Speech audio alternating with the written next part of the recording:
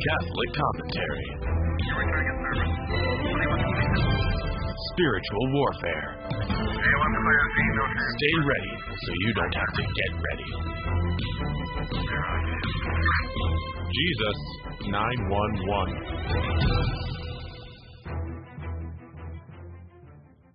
Soul Patrol, Jesus 911, two-man car, Jess Romero, Eddie Chavez. Eddie, how are you, my friend? Hope you had a great weekend. Great weekend, Jess. Thank you. Yep. Eddie, just I want to say a short little prayer for Officer Chauvin, who was stabbed in prison. He's the former Minneapolis police officer, Derek Chauvin, who was railroaded by the criminal and justice system.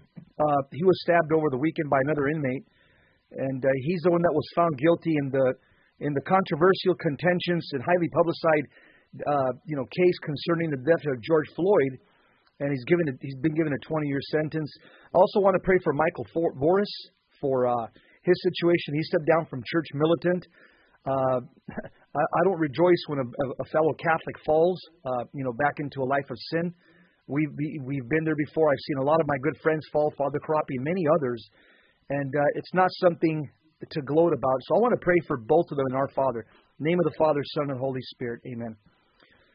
Our Father, who art in heaven, hallowed be thy name. Thy kingdom come, thy will be done on earth as it is in heaven. Give us this day our daily bread, and forgive us our trespasses, as we forgive those who trespass against us, and lead us not into temptation, but deliver us from evil. Amen. And Jesus, protect both of them in the name of the Father, Son, and of the Holy Spirit. Amen. Today's responsorial psalm at Holy Mass, Daniel chapter 3, verse 52, glory and praise to God forever. Eddie, we want to talk about Dan's book has been profiled in a great article. I think it was Crisis Magazine put out an article talking about Dan's book and also Father Ripperger's prayer book. The article was written by Dr. Jared Stout, and he's a Benedictine oblate. And I want to just share this article before we get into Dan's book, so we can get into it. The article is called "The Battle is Real, a Guide for Spiritual Warfare." Dr. Stout writes about Dan's book and Father Ripperger's book. He says, Catholics are rediscovering the nature of spiritual warfare, not only in formal exorcisms, but also in the prayers of deliverance recited by laity. For decades, we tried canceling the devil, refraining from talking much about him or bothering much with him at all. And I think he's referring to the homilies, the lack of mention of Satan in the homily in the average parish. Catholics thought they could get by without exorcisms, relegating them to the superstitious past. Demonic attacks seem to belong in Hollywood films, not in the average parish. However, that decision backfired, with the need for exorcisms now spiking worldwide.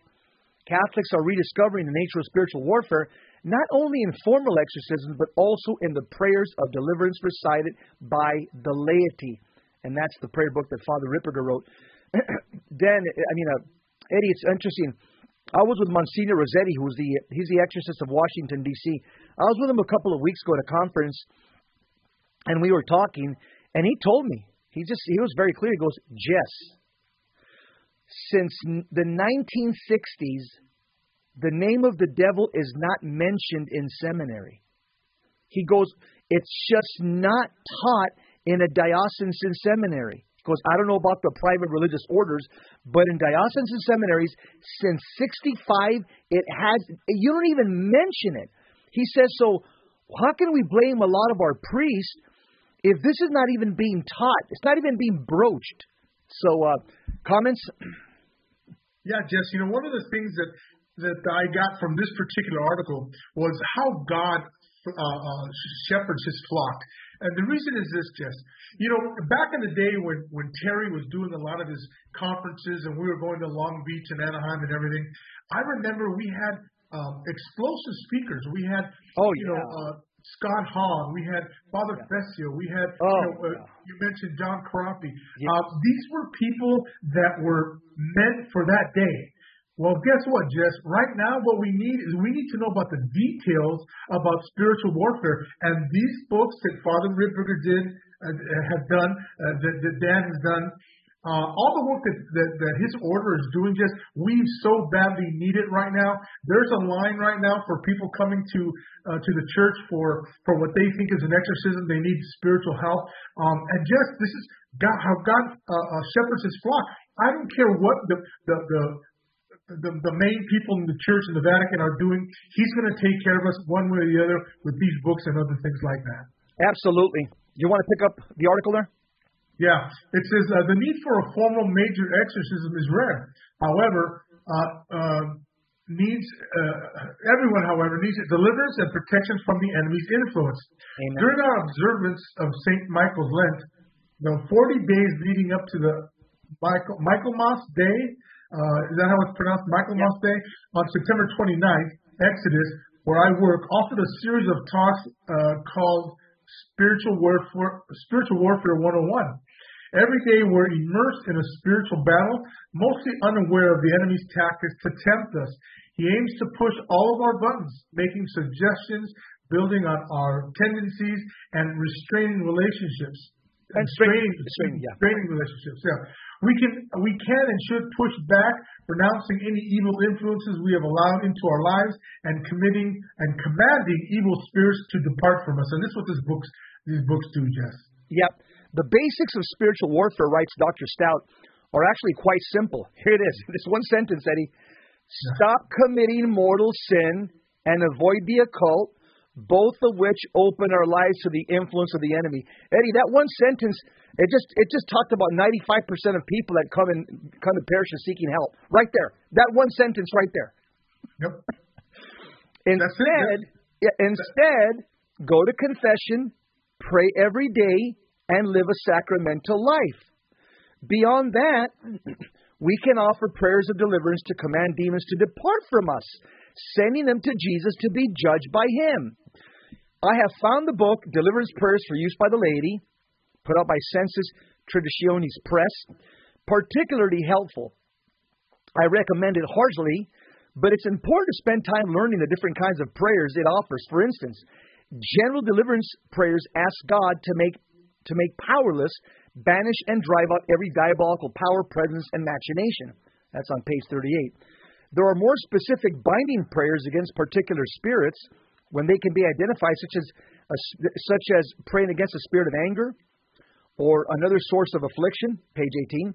Once spirits have been commanded to depart, it's also important to pray for a perimeter of protection to be established around the house and family, invoking Our Lady, St. Michael, and the other angels and saints, and to pray against retaliation. Go ahead.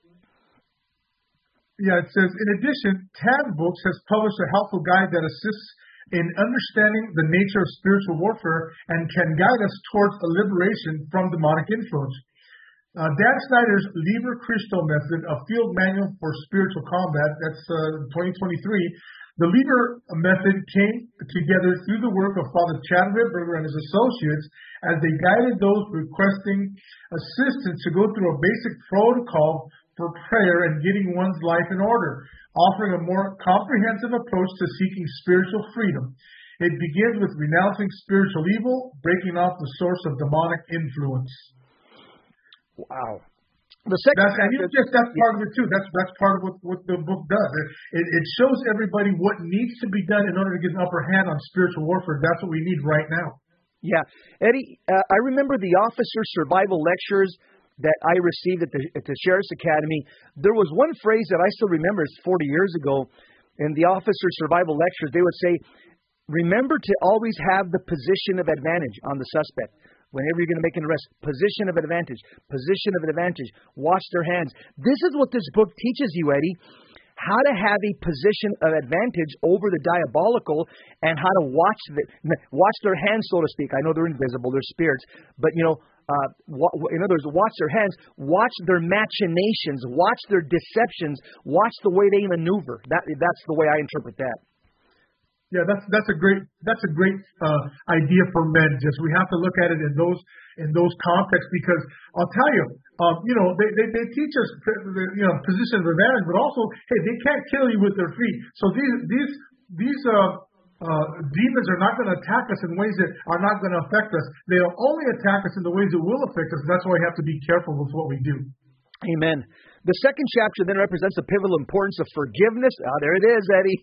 That's the big one right there. Yep. Everybody wants help, but nobody wants to forgive. Yeah. You notice that? That's it, Jess. And it's, it is a difficult thing to do, Jess. People you go back generations to get this explained to them. Yeah. Yes. So the second chapter presents the pivotal importance of forgiveness and the need for conversion. Next, it explains how we must build up what feeds us, the regular practice of the sacraments, especially confession, and a life of virtue. That's a life of good habits and moral excellence. The fourth chapter moves more directly into spiritual warfare, laying out the rules of engagement which follow from authority. We have authority in Christ over our own lives and our dependence, but we need to make sure we offer prayers of command for those over whom we have authority. In its final chapter, the book lays out the enemy's tactics and how to respond to them in prayer. He says, I found this book to be the best accessible overview of the nature of spiritual warfare and how to enter into it comprehensively. Pick it up? Yeah. Yep. The devil seeks to keep us in darkness and fear. Understanding spiritual warfare shows us that the Lord is in control and that He is ready to help us. He wants us to be free, and as His disciples, He has given us the means to fight back against the enemy and even to achieve victory over him. To do so, we must break from anything that leads us into enemy territory and stay rooted in a Christian way of life. The deeper hold that thought, brother. We'll be right back. We'll pick it up where we left off.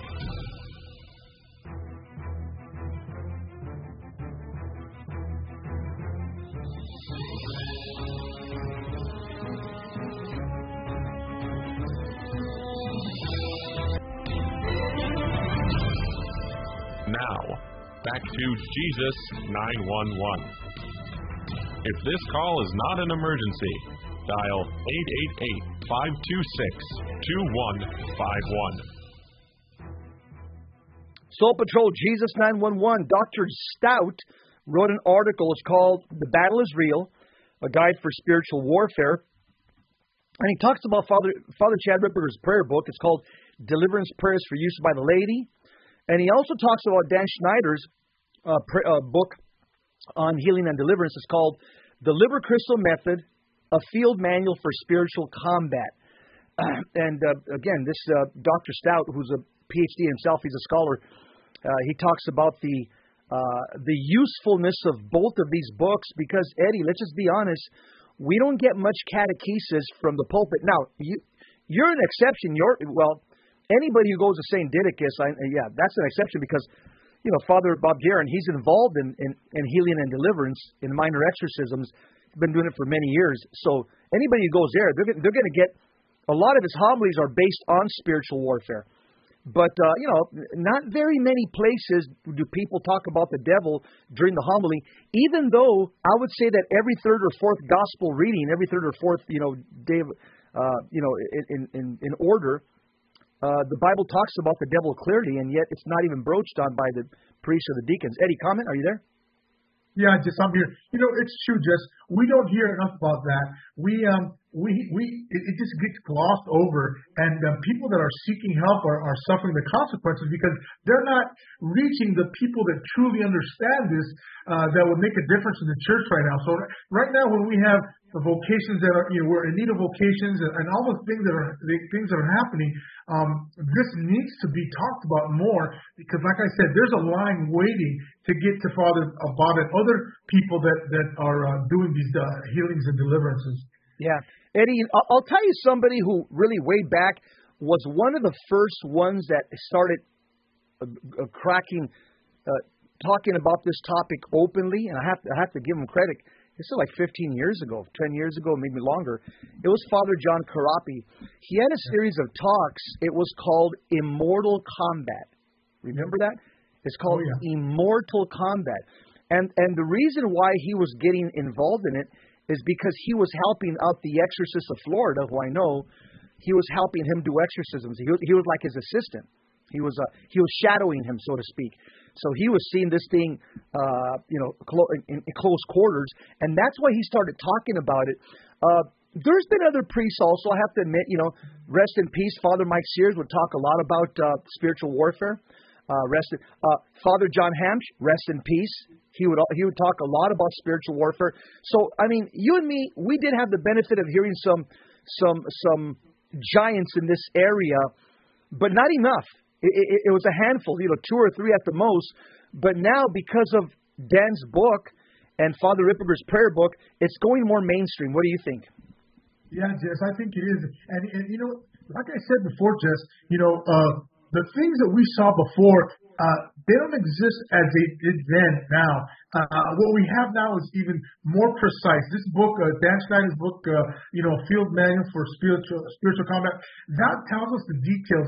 It identifies those things that we need to hear to be able to do the deliverance prayers ourselves, to be able to help others. And like we said before, just our motto here really is it's all about catechesis. The need for catechesis as such it's actually equivalent to why people are being afflicted the way they are now. Yeah, amen. Yeah. You want to finish up the article, then we'll jump right into the book. Yeah, it says Christian way of life. The deeper our conversion from sin into a life of grace, the more we will begin to understand our weaknesses and how the enemy exploits them. This will enable us to strengthen our defenses and push back in prayer when we recognize an attack coming. Catholics have been waking up to the reality of the spiritual warfare raging around us.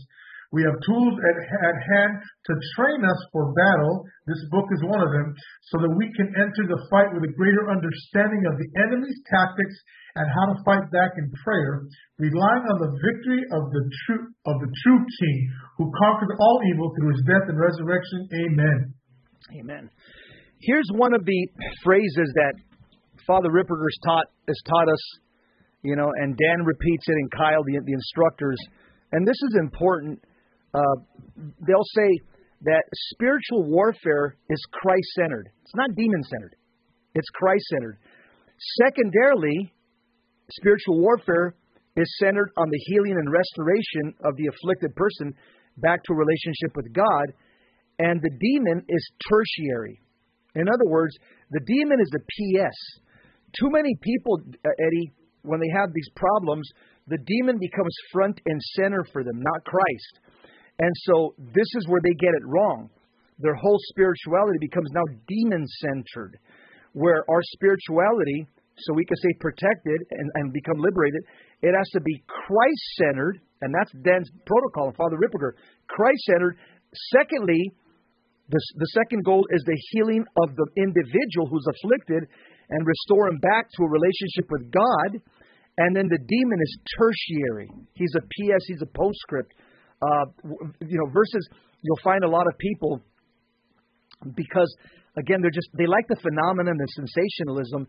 They'll make the demon front and center. You can watch on YouTube a lot of Protestant healing and charismatic healing and deliverances, and you can see it's a production, it's a show.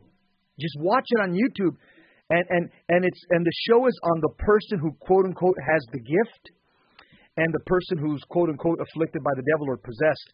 And it's just a big show, and people eat this up. This is not the way you get healed.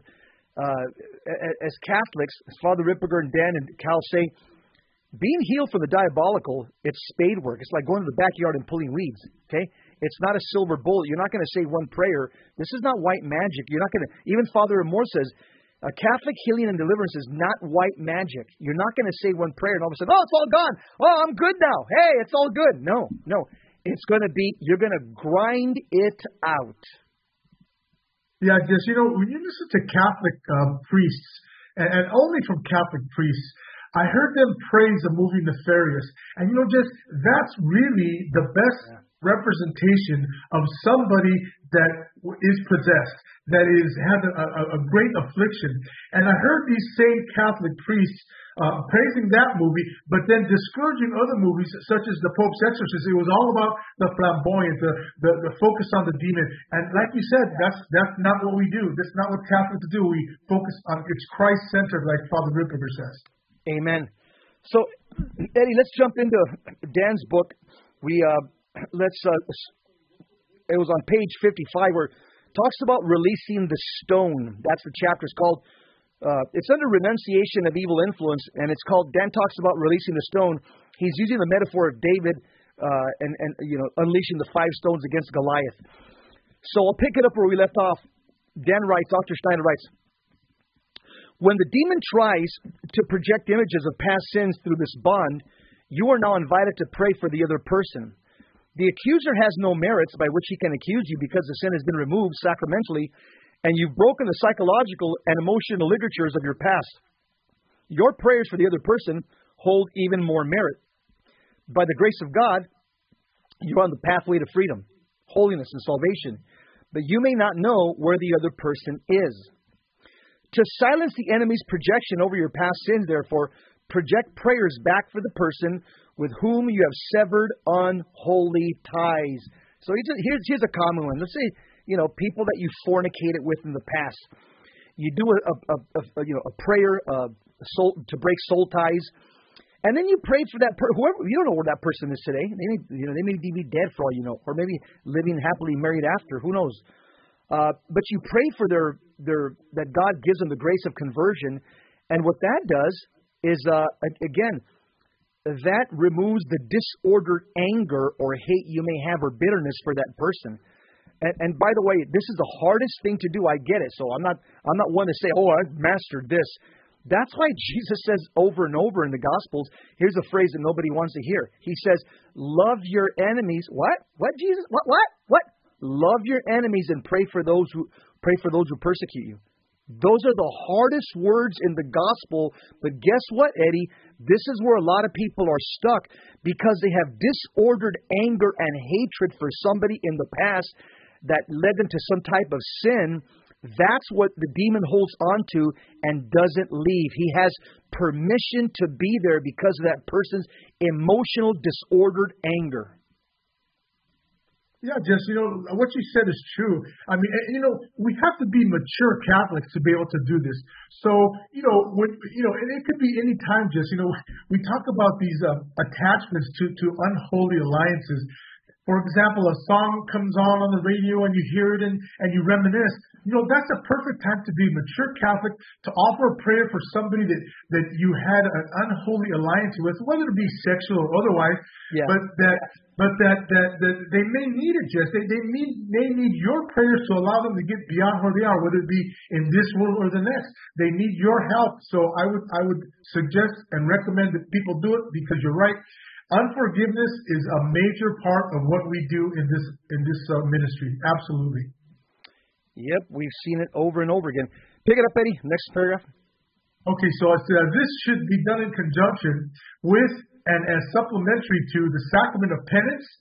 Recite the prayer of breaking of soul ties 3 times, preferably before the Blessed Sacrament. This should be done for each person with whom you have committed grave sin. 3 times for every previous sexual partner, anyone with whom you committed a crime, etc. If you had an abortion, do the same for the sire of the child, the doctor and the staff involved, and anyone who accompanied you to the clinic. This is mature Catholicism. They're talking about being mature Catholics and remembering the sin and offering it to God. This is what they're saying. If you participate in witchcraft, break ties with anyone involved. Our Lady of Sorrows will lead you through these painful memories and help in breaking their hold on you. Once you've completed this, the enemy may try to project into the memory again. When that happens, know that the sin is forgiven and the tie is broken. Take it as opportunity to pray for the other people. God has given you the great grace of conversions, so pray that they might be set free. Yeah, this is very mature. And notice the Liber Christo method tells you to recite these prayers of breaking of soul ties before the Blessed Sacrament and do it 3 times in honor of the Trinity, and also because in the world of the occult, when they curse you 3 times, and so it's an inversion. What we try to do as Catholics. Dan writes, according to Father Clement, discerning whether an alliance is holy or unholy is our experience for the love of God. That is, alliances which bring us closer to God are likely to be holy, and those that bring us further away from God are most likely unholy. He considers it a 3-step process. First, we need to reject the relationship, and we need to forgive ourselves and the person with whom we had the alliance. Second, we need to renounce any disordered behaviors that were associated with the relationship: excessive drinking, gossip, improper language. Finally, we need to rebuke any attitude, spirit, disposition, or personality trait associated with this relationship, like people-pleasing or neglect of vocation. We'll be right back. Two-man cards, Jesus 911. Stick around.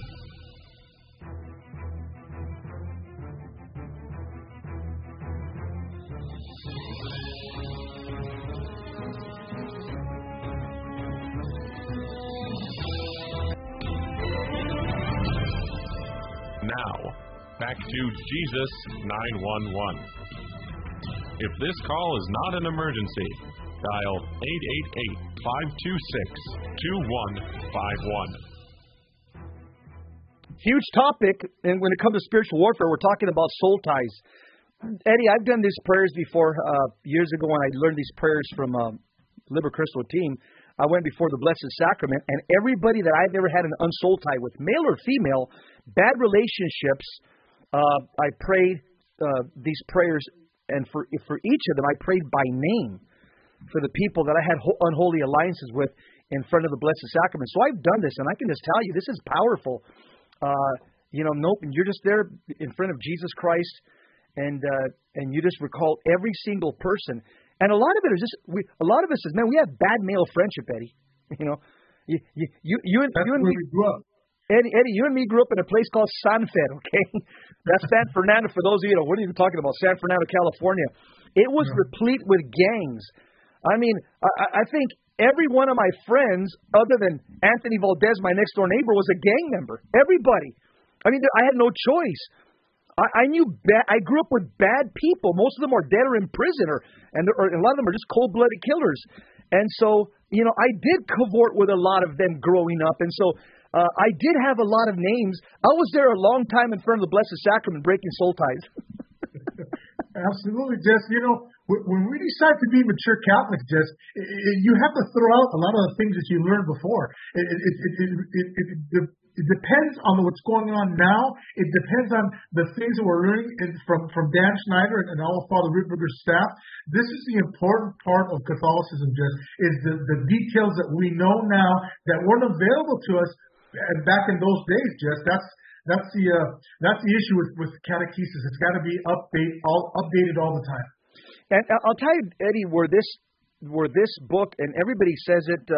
I've got very smart guys calling me all over the country. They're saying, I know theology, I know apologetics, I know salvation history, but the things that are being taught by Liber Christo, this is personal.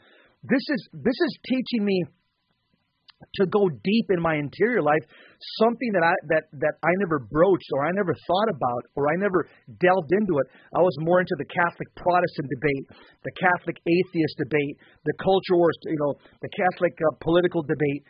But this book is like a mirror, Eddie, and now you're looking at the mirror and you're saying, "Boy, I've got some work to do still."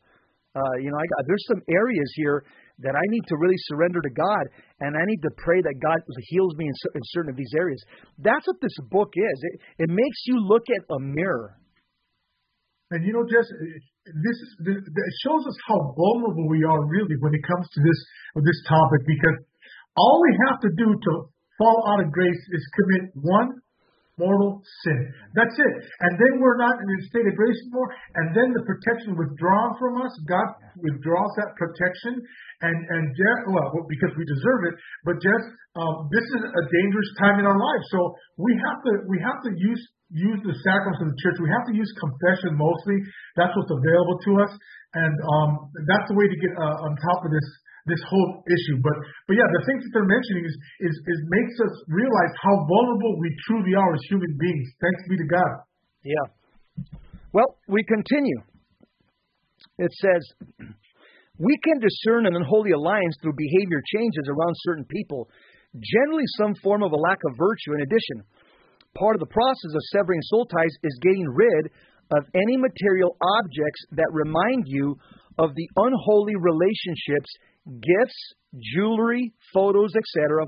Often the presence of some interior resistance, a spiritual, physical, or psychological attachment to parting with the objects, suggests some unholy connection. Comment, Eddie? Yeah, just some of these things that that people give us, gifts from way back in the day. Some of them might not be something that you want to hold on to because a lot of them were used as channels of evil. So a lot of them could have been used, whether it be a jewelry, whether it be a photograph of somebody you're with. These kind of things can affect what's going on presently in your spiritual life. That's why when we counsel people, we tell them, get rid of any unholy decor in your home, anything. And sometimes that's a key to opening up God's grace. I'll get personal here, okay? When I moved into my first house in San Fernando, California, Eddie knows where it was at, 8th Street. And when you buy a house, and it was a used house. I mean, it was a lived-in house, so you're going through every single nook and cranny trying to clean it up. I remember I went to the attic, and I opened up the attic, and got up there with a ladder and had a flashlight. And the attic, it was an old house, so I mean, it was disheveled, but there was a box in the attic. So I opened the box, I had a flashlight, and the box was full of pornography magazines, probably about 50 porn magazines. Now, I was a young guy. I'm saying, Anita doesn't know. Maybe I'll just keep the stash up here. She doesn't know about this. She's not going to come up to the attic. Maybe I'll just check these things out when she's at work or at school. But I'm going to keep them up here. But you know what, Eddie? I was so convicted after a few days. I didn't tell Anita about it. I went back up in the attic and I said, I got to get rid of this. I'm going to be tempted to be looking at this when Anita's gone. So about a week after, I went back up to the attic, brought the box down, went to the backyard, started a little barbecue fire, and I burned every single magazine. Anita came home. She got home early from school or something. I forget. It was very early on. And she goes, "What are you doing?" She sees a big fire in the backyard, and she sees what I'm doing. I said, I went up to the attic about a week ago. There's a box up there. I was going to keep them, but I just something told me to get rid of this. It's just not good for me. We were already starting our process of conversion already, and so obviously the former owner of that house, that was his little stash. Yep. That was his stash, and I could have kept it, but I said, here's another one. Somebody gave me an Aztec calendar years ago, so.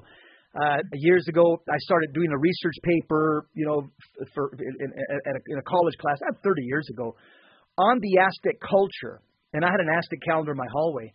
Then I'm starting to see the different faces in the Aztec calendar. They're actually Aztec deities, which I know are demons, as Psalm 95 verse 5 says, the gods of the Gentiles are demons. So once I was finished with my paper on the Aztec culture, I said, I can't keep this calendar now that I've done the research. I'm pointing that face, that's Quetzalcoatl, that's Tonantu, that's Tonantzin. So I got my Aztec calendar and I smashed it in the backyard to pieces because I said, in case there's any evil spirit attached to this calendar, because it has demon faces on it, I'm going to get rid of it. Here's another one. So my son, my oldest grandson, Sebastian, last year my grandkids. They went to trick-or-treating for Halloween. This year, none of my grandkids went out. None. And it's funny because all I do is talk to them. They're not my kids, so I can't order them. I just tell them about Halloween, what I know about it. This year, all my grandsons, there's 6 of them, they boycotted Halloween. They go, "No, Grandpa, we're going to stay home and, we're just going to stay here and watch a movie and we'll pass out candy if people come over. We don't want to go out there." So here's what happened last year. So Sebastian went out there, got some candy, came back, and he showed me the candy he had, with my daughter, my brother, my son-in-law. And when he dumped the bag, a crystal fell out. I said, "Where'd you get this at?" He goes, "Oh, one of the people in I forget what house, they gave me candy. They gave me this little stone." I said, "It's called a crystal. You know who it was?" She goes, "No, I don't know who it was, Grandpa." I said, "Okay." So I took the crystal and I said, "There's evil spirits attached to this because people use this superstitiously to call on demons." So my grandson's like, "What? Really?" So it was a catechetical moment for him, and my daughter already knew, "Dad, Dad, we got to get rid of it, right? I said, yeah, we got to smash it. So I went with my grandson. It was a moment that he won't forget because it's a grandpa-grandson moment. Went to my back to behind my. There's a desert in my backyard. We smashed the crystal in pieces. Then I made a hole in the desert and buried it there. And so it'll never be used again for occult purpose because I smashed it with a hammer, put it in a paper bag, walked to the desert, took a shovel, made a hole in it, and then I threw it in the hole. Then I said a prayer for myself. I did a prayer against demonic retaliation, for handling this crystal, and I also prayed what's called a decommission prayer. It's a prayer in the event that there's an evil spirit attached to this that may attach to myself or my grandson. I'm asking you, Lord, to remove this evil spirit. And I prayed a retaliation prayer. Lord, protect me against any demonic retaliation for breaking this diabolic sacramental. So again, these are some. I'm just trying to put some meat to Dan's book.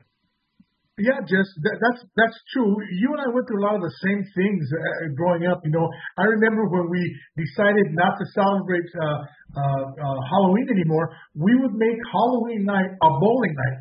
So normally you'd have a lot of people at a bowling alley at that hour. We used to go bowling, take the kids to go bowling, get a couple of lanes, and enjoy the night there. Pass out candy there. So yeah, we went through a lot of the same things. Just one of the things that's really big right now in the culture that David Ursula and I have been talking about getting a class going about it is Dia de los Muertos. That is surrounded by evil, by misunderstandings, by twisting the faith. The Day of the Dead, the practice by the Hispanic community is Mexican Americans, and just that's something that we have to stay away from because again, there's altars. I've seen altars set up in the back of churches that have an altar where there's supposed to be a sacrifice. They have stuff that they're using. They're using flowers. They're using different things. Some liquor. Exactly, liquor. Things that the dead people used to like to eat. Guess what? They're not coming back, man. They need prayers. They don't need liquor. That's the truth. What about a cigar? Do they need a cigar? I'm telling you, Jeff, it gets kind of ridiculous when you start looking at the minutia of this holiday. It's not good. We'll talk. That's for sure. Jesus 911. We'll be right back. Stick around. We got one more segment.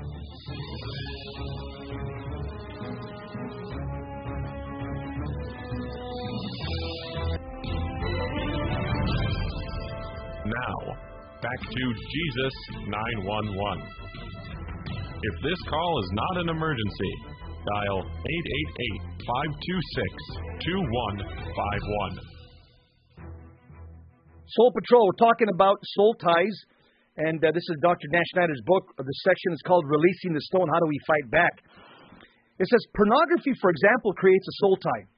We directly combat pornography through the mortification of the flesh, the practice of Christian ascetical practices through fasting, vigils, and other disciplines. Help to mortify, literally put to death, sinful tendencies. As Clement writes, Kyle Clement, we also fight against impurity through the devotion of the 5 sacred wounds of Jesus, particularly the wounded feet of Jesus. The desecration and wounding of his flesh was a result to our own sins of the flesh, and therefore meditating on his wounds makes satisfaction for our carnal sins. In so doing, we slowly purify the unholy images embedded in our memories by the unholy images embedded by the holy images of Christ's wounds. Accordingly, when the demon tempts us to look at pornography, we can project back to him the images of the holy wounds of Christ. Go ahead, Eddie. Pick it up. Yeah, following the example of St. Mary Magdalene, you can spiritually embrace the feet of Christ in atonement for your sins. That's found in Luke chapter 7 and 8. Accordingly, when the demon tempts you to look at pornography, you can project back to him, like stones from a slingshot, images of the 5 wounds of Christ. Now, there's a beautiful tactic, Jess. We have to pick up on that. We can fight back in that way. As you consider your past, bear in mind that the demon is tertiary in Catholic liberation. Look at your past look at your past first through the lens of Jesus Christ. The second, on removing any obstacle that keeps you from union with Him. The demon will attempt to keep your focus either on him or yourself and your past. In doing so, many seek only the cessation of suffering rather than the development of virtue and union with God. The goal of liberation is reconciliation with God. So focus on Christ first and then on removing the obstacles preventing deeper union with Him. That's what we just talked about the last segment. It's spiritual warfare is Christ-centered. It's not demon-centered. It's not you-centered. It's Christ-centered. And also something important, going back to the images. I get a lot of guys that email me, call me up after conferences, and a lot of guys are struggling with pornography because it's so prevalent right now. It's just so common. And so I tell them, take your rosary. I said, start praying it every day, but only pray the sorrowful mysteries, only. Take a picture, like I got a big book of the Passion of Christ, Jim Caviezel, the movie. Or you can go on the internet and your laptop, you can put the images of Jesus' bloody passion of the movie. Right. As you're praying the sorrowful mysteries, just look at His wounds. And do that every single day. Again, the brain, the way it works, if you do something for 90 days straight, it becomes habituated in the soul. I tell them, pray the sorrowful mysteries every day, looking at a bloody picture of Jesus for 15 minutes as you're praying it. This is going to break the diabolical attraction of pornography. Why? Because you're fighting back. Because the demon is throwing darts at you. That's what the Bible calls what demons do. It's called Ephesians chapter 6, I think 16. It says the demon fires darts at us. Well, where's he firing the darts at? He's not firing them at your kneecaps or your Achilles heel. He fires them at your memory, your imagination. And so when you pray, you're firing back. And the Bible says what we fire back are arrows. What's bigger, an arrow or a dart? An arrow is bigger. Okay? So the Christian, when we're praying and meditating on the 5 wounds of Christ, we're firing arrows back. He's firing darts at us. As Trump told the Korean dictator, I got a bigger button than you. Okay? I got more weapons than you. That's we could say the same thing to the demon. Oh yeah, you're projecting filth at my mind. Take that. Take the 5 sacred wounds of Jesus. Looking at a picture, praying the sorrowful mysteries, and you're throwing it right back. What's the demon going to do? That's going to cause him pain. It's going to cause him intellectual pain. Like, whoa, he's throwing at me the holiness of Christ's wounds. This is what saved the world objectively. So what's the demon going to do? He's going to say, I'm going to leave Eddie Chavez. I'm going to leave Jess Romero. These guys fire back some heavy-duty arrows. I'm going to the Robinson's house. That guy doesn't pray. He's easy. I can fire darts at him all day because he doesn't fire back. So as we fire back with this technique that Father Ripperger has come up with, the sorrowful mysteries, and looking at a bloody Jesus. It could be a statue. I got a big, and at his office, we got a statue of a bloody Jesus from Mexico, Cristo Roto. So you can have but you have to look at the bloody Jesus as you're praying the sorrowful mysteries, because that's the movie, The Passion, and it's the blood of Jesus that paid for the sin debt, and so we're projecting that image back into the cosmos, and so demons, when they see somebody praying that and projecting those arrows back into the cosmos, are saying, I'm out of here, man. This guy's causing me too much pain. I'm going to go next door to the tailor's house. That man doesn't pray. That man just drinks all day and plays with himself. And so this is a technique.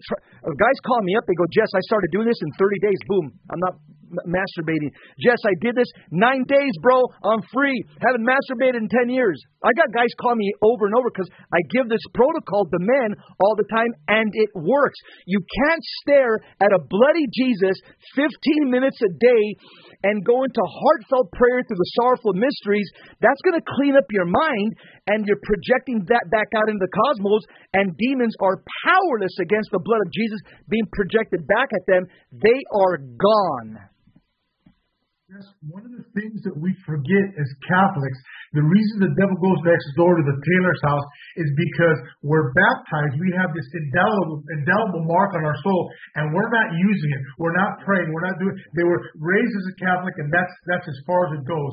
And Jess, why exactly are we thinking about the Passion? Because this is how the demons are defeated. And people are not even thinking about that. They're not thinking, if I look at bloody Jesus, if I look at Jesus suffering, that's the point when he defeats the demon. So what is left is just victory. It's given to us, and we just have to know how to use it. That's the beauty of this book. That's the beauty of it. Eddie, St. John Chrysostom, doctor of the church, he calls what Christ did for us on Calvary, his death on Calvary, he calls it a war memorial. He calls the Calvary a crucifix as a war memorial.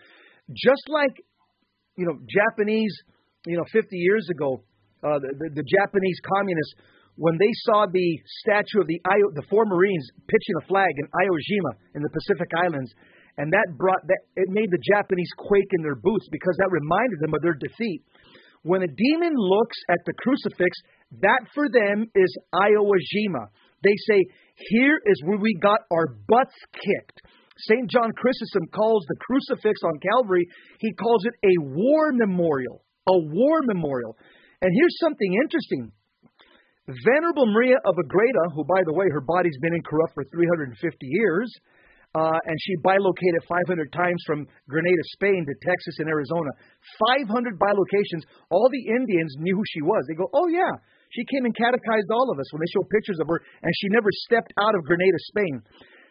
Venerable Mary of Agreda, she says in her book, The Mystical City of God, the book that was used by Mel Gibson for the Passion of the Christ and the Four Gospels, she says that Mary dictated the book to her. Our Lady told this nun that when Christ, her son, was dying on the cross, the demons started seeing, oh no, his blood is being spilled. Oh no, his blood is causing the forgiveness of sins. Oh no, his blood is redeeming the human race. Oh no. The demons wanted to flee. Mary of Agreda says that Our Lady says, Mary says, I threw a chain around all the demons, around their neck. I held them like dogs, and I forced them to watch my son dying. Why? Because that was causing them pain. Because that blood, drip, drip, drip. Hebrews 9:22. For without the shedding of blood, there's no forgiveness of sins. The Blessed Virgin Mary forced the demons to watch them see Christ, his son, redeem the world. And what Dr. Peter Craig says what happened on Calvary is judo. Jesus Christ used their plan and their body weight and threw them, launched them, flipped them into eternity. Just imagine you, the worst game, Little League game you ever played where you got slaughtered and you're forced to watch that again. It's humiliating. It's humiliating to you. And you know what? Rightfully so. It's what they deserve. But that's a beautiful story. Just I hadn't heard that particular story. So yeah, those are the things about catechesis, just is that, we hold each other up. We give each other that push towards victory. And thank you. That's beautiful. Yeah, amen. Let's finish it off there, Eddie. Go ahead, pick it up from there. Okay, so at this time, examine your life and your relationship. Oh, yeah, that's right. Yeah, go ahead. Yeah, you're right there. Yeah, right? Okay. And your relationship as anything unholy and improper. Once identified, say the prayer below of breaking unholy alliances. This list anyone with whom you have formed an unholy alliance. This is what Jess talked about doing. And it just says the basic prayer to break soul ties is as follows. Lord Jesus Christ, I recognize an unholy soul tie was created between me and so-and-so. Whenever we and so-and-so, in the name of Jesus Christ, I give back any spiritual thing in my interior self that I took from so-and-so, and I take back anything of my interior self that I gave to so-and-so, and hereby break any soul and all unholy soul ties with them. And this is a longer form is used in the appendix of the book, Jeff, but this is the one that they suggest initially. Yeah, do that prayer 3 times in front of the Blessed Sacrament. I've even seen people, some priests will say, do that prayer 3 times for 3 days in a row in front of the Blessed Sacrament. So, the more the better. I mean, if you're going to do it 3 days in a row in front of Jesus, and do it 3 times every time you're there. I've told men, especially men that are steeped in sexual sin, I say, do this 3 times. And it makes them get off their couch, drive to the church, go into the side of the church, get on their knees, bless themselves with holy water, humble themselves. Nobody's there. They do the prayer 3 times. They get back home, get back in the car, and they come back for 2 more days. So I tell men, do that prayer 3 days in a row, 3 times in front of the Blessed Sacrament, and do it from your heart. And I got guys that call me up, and they're saying, man, I want more of this. What do I do? I said, okay, now we got to start living a sacramental life, get them back into the sacraments, get them back into a life of prayer. But this starts it, Eddie, because you got to break the soul tie. Yeah, just that's essential. That's got to be done. Matter of fact, I suggest either walking or driving to the other side of town for this. Make it a little bit. Make it join the passion of Jesus. Join into that. Don't make it easy for yourself. Make it difficult for yourself. Amen. Good stuff, brother. That's a Jess. I mean, that's talk about catechesis, man. It's all about who's the most powerful doing it. That's for sure. Amen. Amen. We're here to help people get to heaven. See you next time. We are EOW End of Watch. Up next, Jerry Machuda, Hands on Apologetics. God bless you, family. Keep.